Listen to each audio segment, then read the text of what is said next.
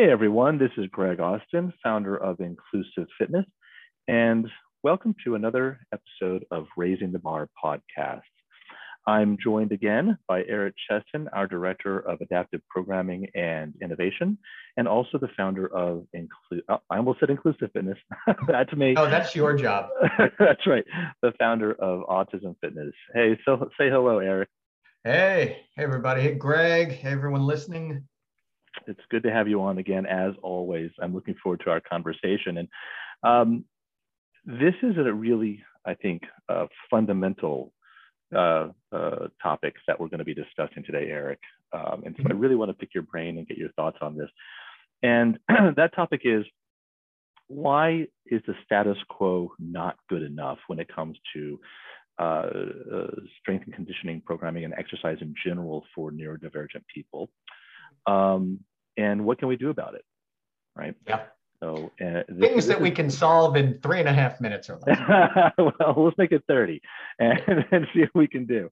And it is such an important topic because, as you and I have discussed many times, the fact is that the vast majority of people who are neurodivergent do not get high quality and consistent exercise.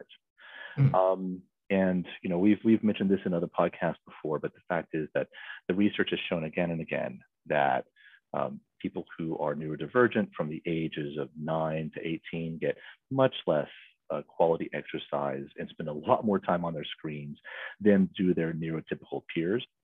And then after the age of 18, it only gets worse into adulthood. Yeah. And as we all know, neurodivergent people are living in the same kinds of biological bodies that we all do. And when they don't move, when they're not pushed, when they do not get physical activity on a regular basis, high quality movement, it leads to all sorts of things that are, in many cases, preventable, right?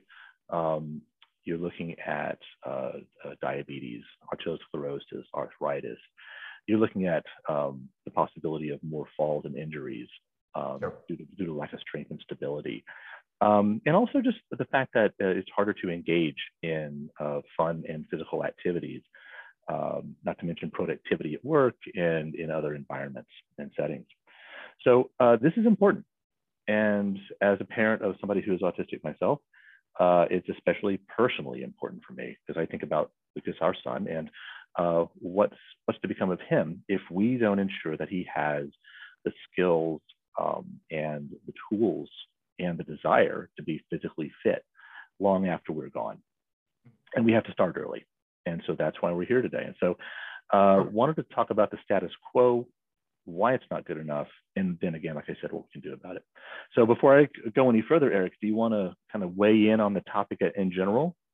Yeah, and I like the fact that you've stated it as the status quo, because to address the issue meaningfully and create change, I've always appreciated the history behind physical culture and health and well-being, not only to separate what works from what purportedly works, but understanding how things got to be the way they are. I think the status quo is what's happening right now on average. What is the average level of physical activity? What's the average consideration of physical activity?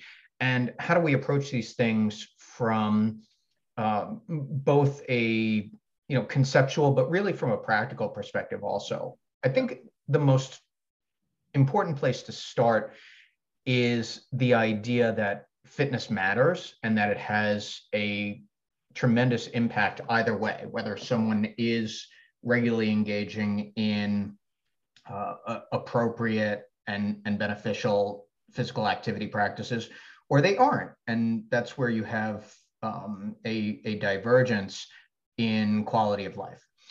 Now, for the autism and neurodiverse populations, where it starts is, and increasingly I focus more and more on this concept, is prioritization. I don't think at this point anybody would argue, I would love it. I would love to have this debate, and I'm not being facetious, I really mean this. I would love to have a debate. Fitness is not important for the autism and neurodiverse population, and they should just keep doing what they're doing now, which you and I have spoken about for years now.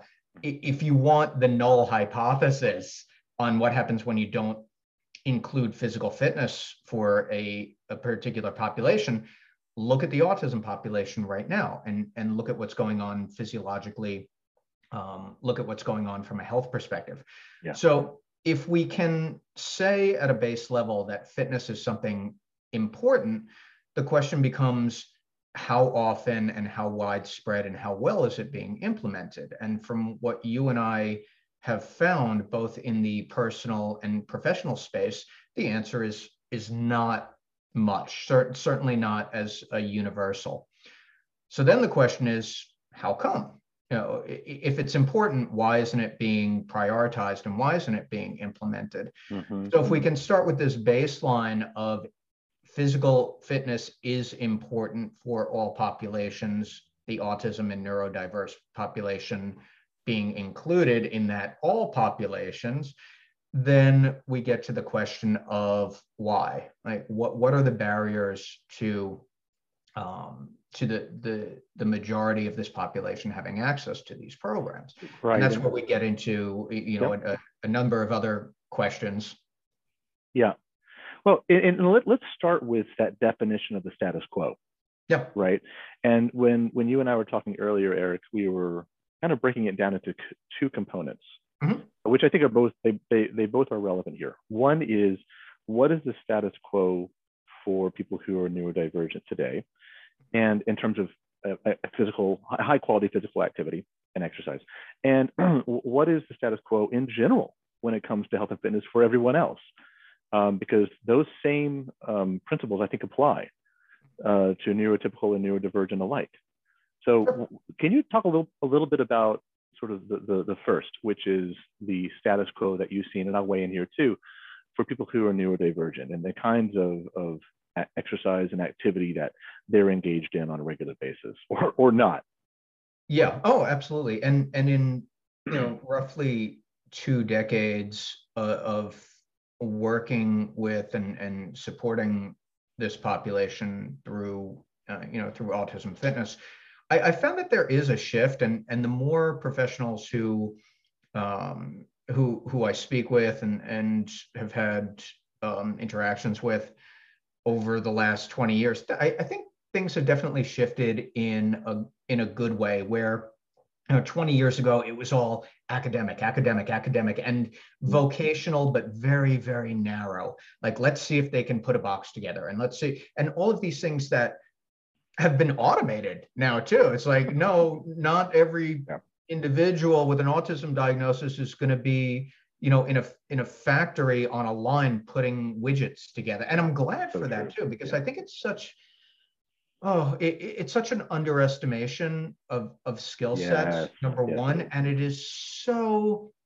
narrow as well. Like, okay, let's just have them do the same thing over and over and over, which seems like a good idea. But I think, number one, it is definitely lessening our appreciation for and the opportunities that can be given to individuals on the autism spectrum, because it certainly isn't presuming competence now, is it? No, absolutely not. Mm-hmm. And so,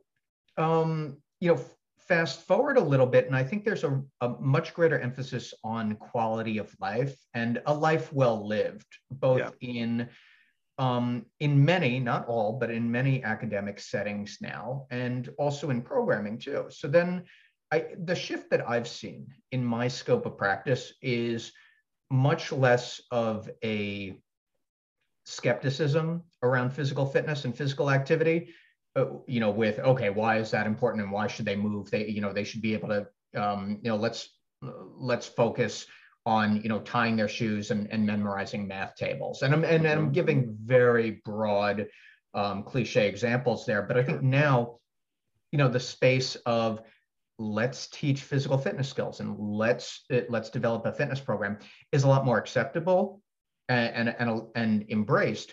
The question now is, creating the access and creating more of not only an awareness, but an education around what constitutes a really good fitness program. And well, and that's what I was.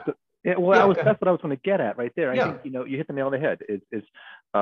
There seems to be this shift towards accepting that we all should be exercising regardless of who we are.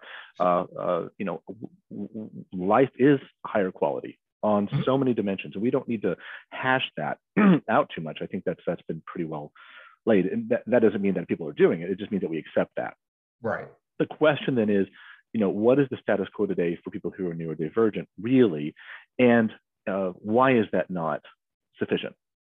And so let's talk about what do we see today in general when it comes to sort of the expectation and the practice around physical exercise for people who are neurodivergent.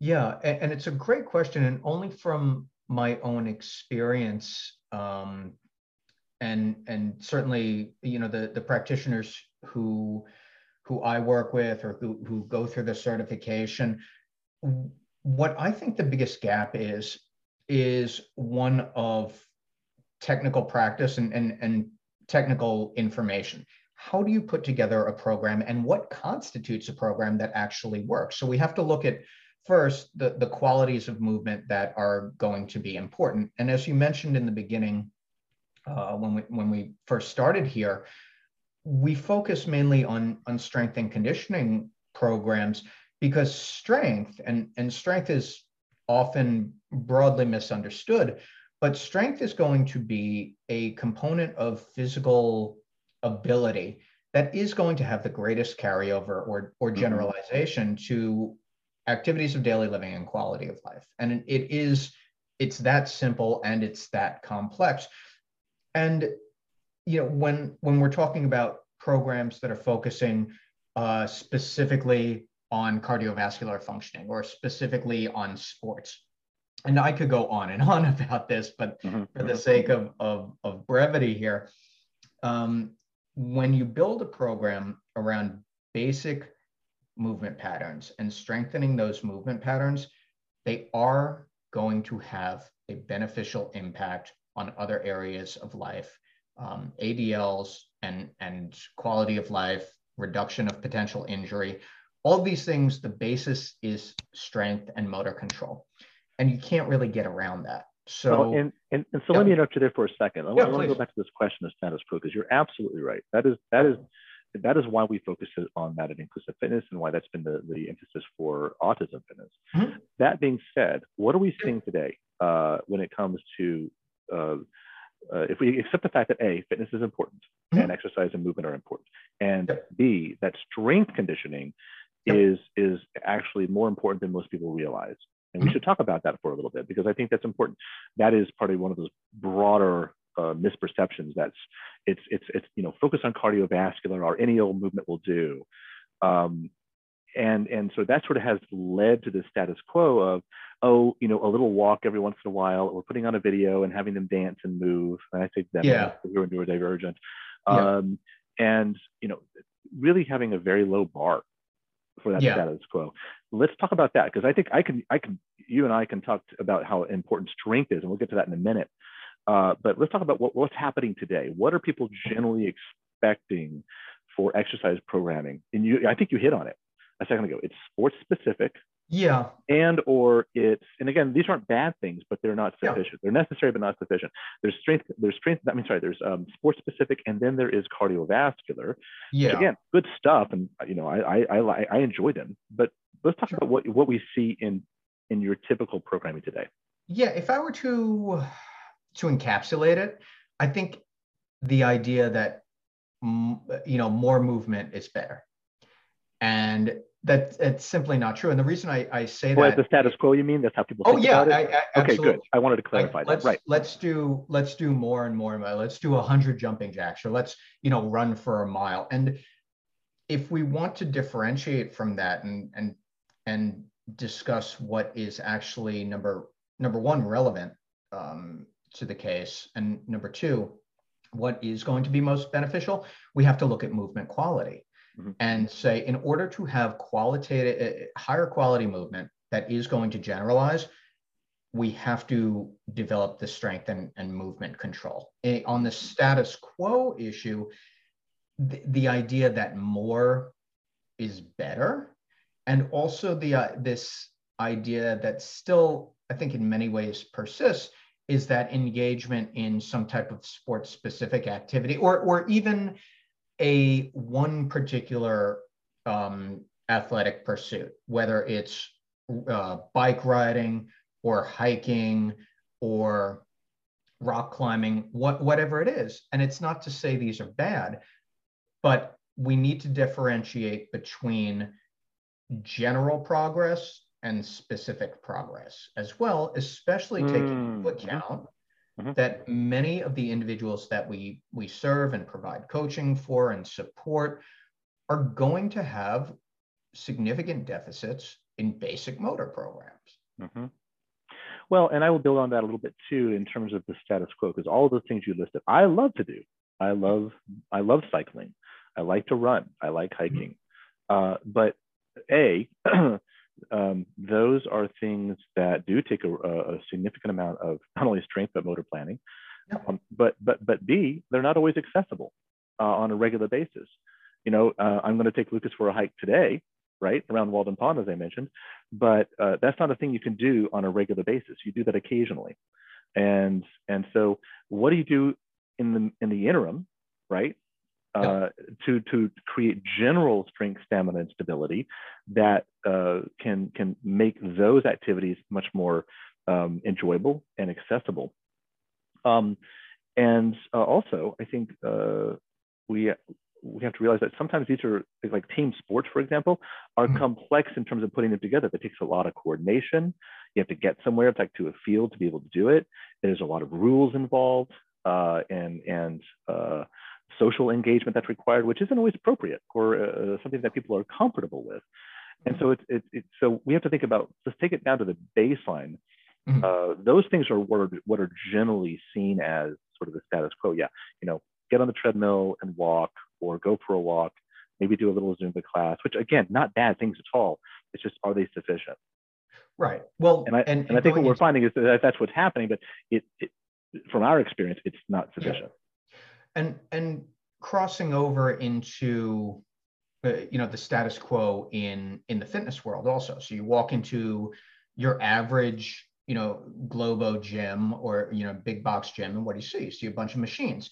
And so what the industry has done in many ways, and I mean that the gym industry has conditioned people to think that, I walk into a gym and there are a bunch of machines, and the machines dictate the programming. I'm going to use the curl machine for curls, and then I'm going to use the leg press machine to strengthen my legs. And the reason, in reality, to give a quick history to this, most of those machines were developed in the 70s and 80s for bodybuilding purposes, and not even to be the main components of a bodybuilding program, but to isolate certain muscles so that they would grow larger. That was the purpose of developing these machines.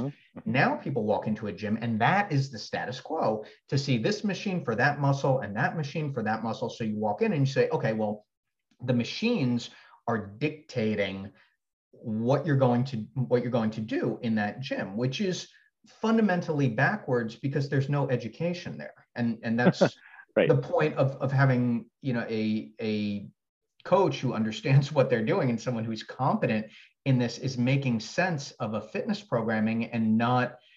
It's funny, I'm just thinking about it now, like turning things over to the machines.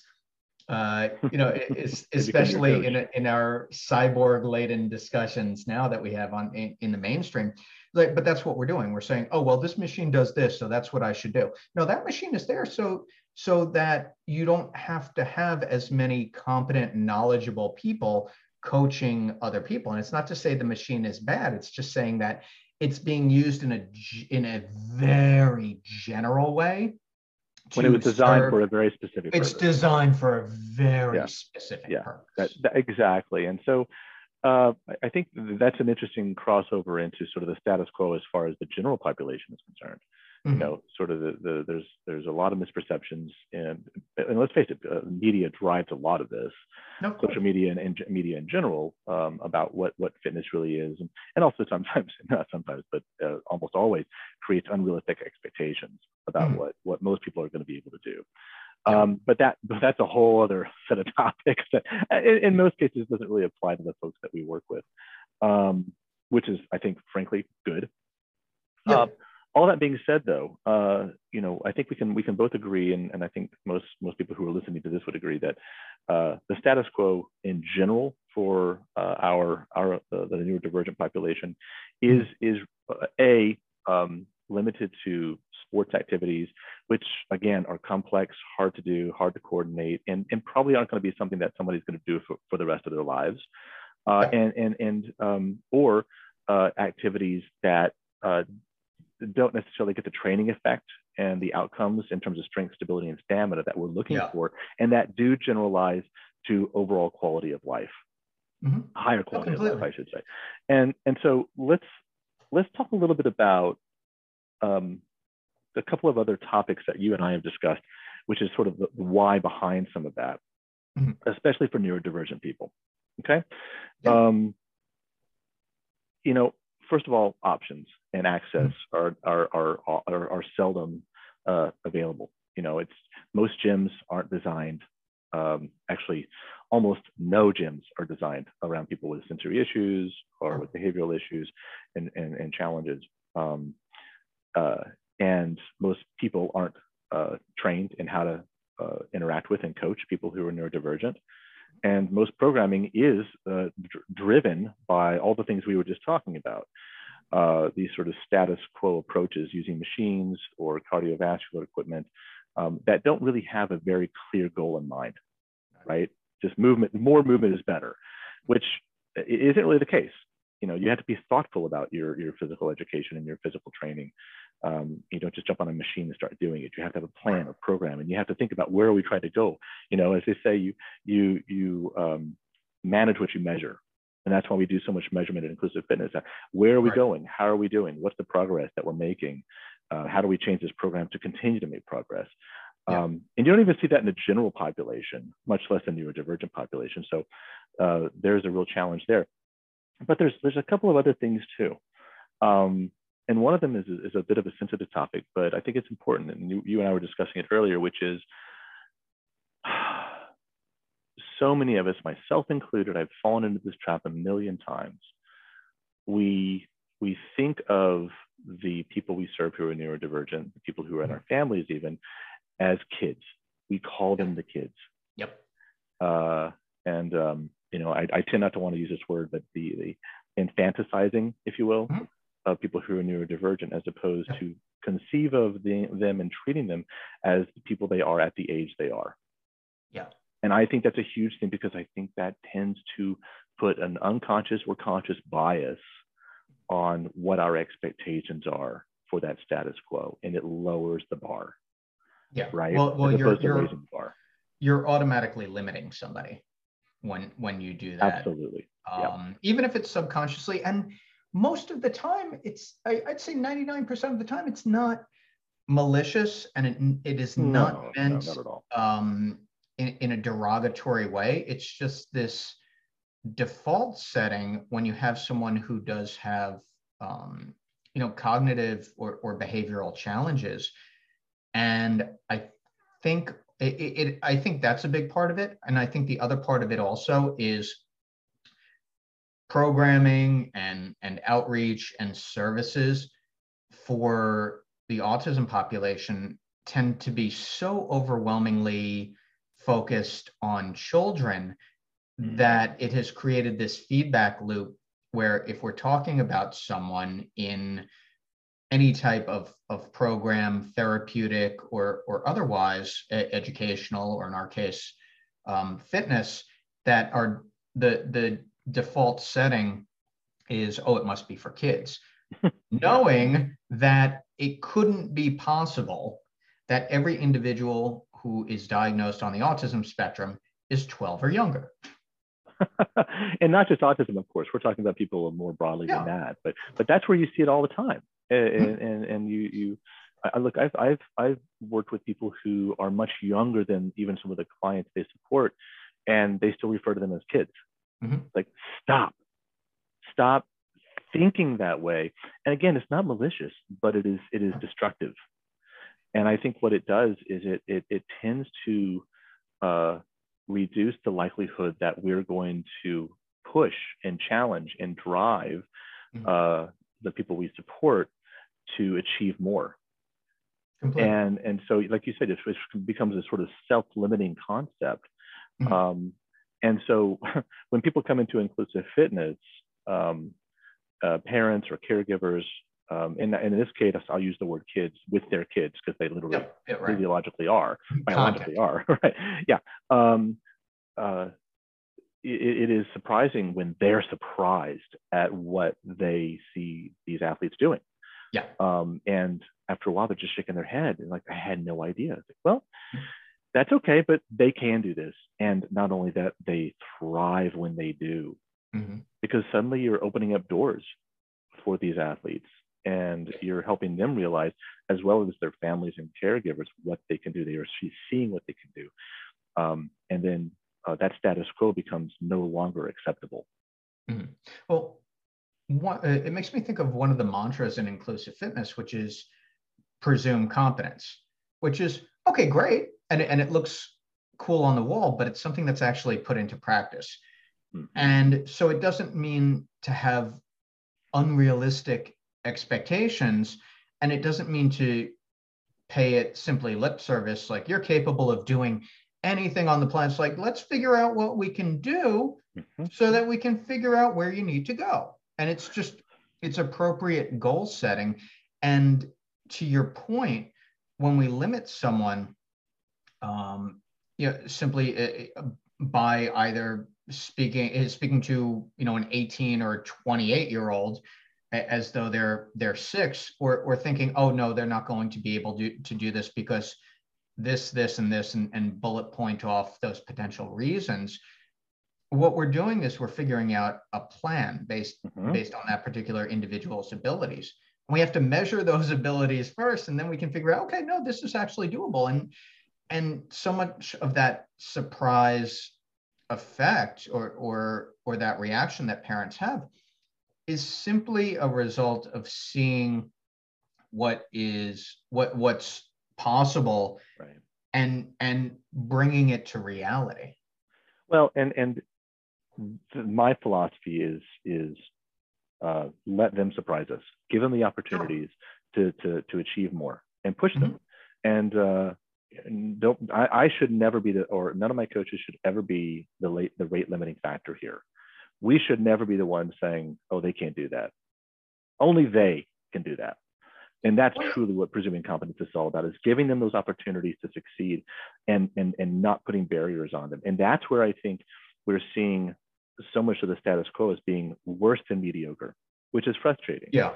Because it's really not letting people achieve their most, because they're putting, we as a society are putting on limiters and blinders on what's possible. And boy, when you see an athlete accomplish something that they didn't even know that they themselves could do, then guess what? The next time it's going to be something even greater, because you're opening up those doors and opening up those windows. And boy, talk about an increase in quality of life. That's extraordinary.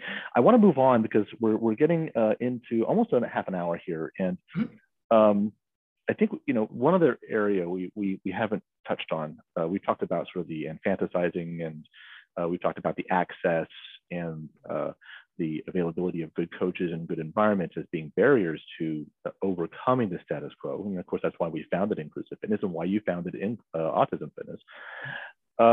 There's another part of it, which is quite fundamental. It's hard to do, right? We're dealing with all sorts of things that can get in the way of success, and is finding ways to work with our guys and our athletes that give them the opportunity to be successful. But not everyone knows what to do, doesn't know how to program, doesn't know how to coach, doesn't know how to motivate and keep people on track. Thoughts on that? Yeah, well, I think it comes down to having a plan, and that plan is always going to be based on what are the goals, what are the potential obstacles to those goals, and really understanding what needs to be done at what time. Another thing that I wanted to well, in way of answering this also with respect to talking about the status quo, the reason that our programming is effective at IF is we're looking at fundamental movement programs. That is the basis of everything being done. Push, pull, squat, carry, crawl, throw, right? So if we look at it through the lens of we need to get these things done in some way, it creates a roadmap. Now, when you have certain adaptive or behavioral challenges with an athlete, so I'm thinking of one of my adult athletes right now. He is constantly picking stuff up off the floor, pulling pieces of turf up when during his fitness program. Yep. So one of the challenges there is to make sure that he is able to maintain focus so that we can get to the pressing and pulling and squatting and all of these things. So that's where you need to, in terms of prioritization, you need to have a roadmap, and you need to understand what is going to be most important and most beneficial, and how do we get there as well, because that makes it more evident what needs to be done, what that process needs to look like, and how it needs to happen for each athlete. So I think in way of answering that, what you need to have that plan, and that plan needs to be based on best practices in delivering a fitness program that is going to have these results. Well, and I think, to kind of sort of wrap this up a little bit, you hit the nail on the head. And that's kind of getting back to why I said it's often very hard. Because not everyone knows how to do this sort of work. Most people don't, actually. And they don't have a good environment within which to do it, and they don't necessarily have a good plan. And that's, by the way, okay. I mean, there's a billion things I'm no good at, or never have had the opportunity to develop skills around. But this is a very unique sort of thing to do, which is to coach and train people who are neurodivergent and support them and their families. And it does take we talk about the 3 Ps all the time: the right people, the right programming, and the right place for it to happen. And getting that combination right is hard. It's challenging. But at the same time, it's absolutely essential if we're going to overcome the status quo and create those opportunities for success, a higher quality of life, and the ability to do things that otherwise our athletes would never be able to do. And so, if you think about sort of all those different barriers, that's why inclusive fitness exists. That's why autism fitness exists. I think one of the things that I kind of want to, I want to stress is that while inclusive fitness is designed from the ground up, and autism fitness is designed to make these things possible, that isn't the only way to make it happen. Families can do more. They can learn how to do this. It doesn't make it easy. It doesn't create access in the way that maybe everyone would like, but there are things that people can do in terms of home programming and learning how to support. And if nothing else, demand more from educators and from people who are doing programming for neurodivergent people. And I think even if you're not necessarily coaching your own child, whether they're an adult or otherwise, if you can start to have a higher expectation around what that status quo should be, and to say, just getting on a treadmill and walking a few minutes each day, or putting on a video and hoping they move, or playing sports, once or twice a month, not accepting that as enough, and saying, hey guys, what can we do? How can you help us? Where can we get them more engaged in more physical activity, especially strength training? I think that's a good starting point for a lot of people, because not everyone can come to inclusive fitness. We only have the one place so far, but I think there's a lot more we can do in terms of at least changing what we expect in terms of that status quo, and demanding more, and presuming that competence. Yeah, and I think to break it down, it starts with a statement and then two questions. And the statement is, this needs to be prioritized. Yes. And then question one is, what makes an effective, meaningful fitness program? Mm-hmm. And question two is, how do I start? Yeah. And if you have statement, question in that order, then we can fill it in. Mm-hmm. Mm-hmm. To wrap this up, if you were to give sort of one piece of advice, let's say to a parent or even a self-advocate or a caregiver or somebody who's interested in the space who's listening, when it comes to challenging the status quo, and I love your breakdown right there, statement, question. What would it be? How would you encourage them to start thinking differently about it and to reset their expectations around what's possible and what the status quo should be?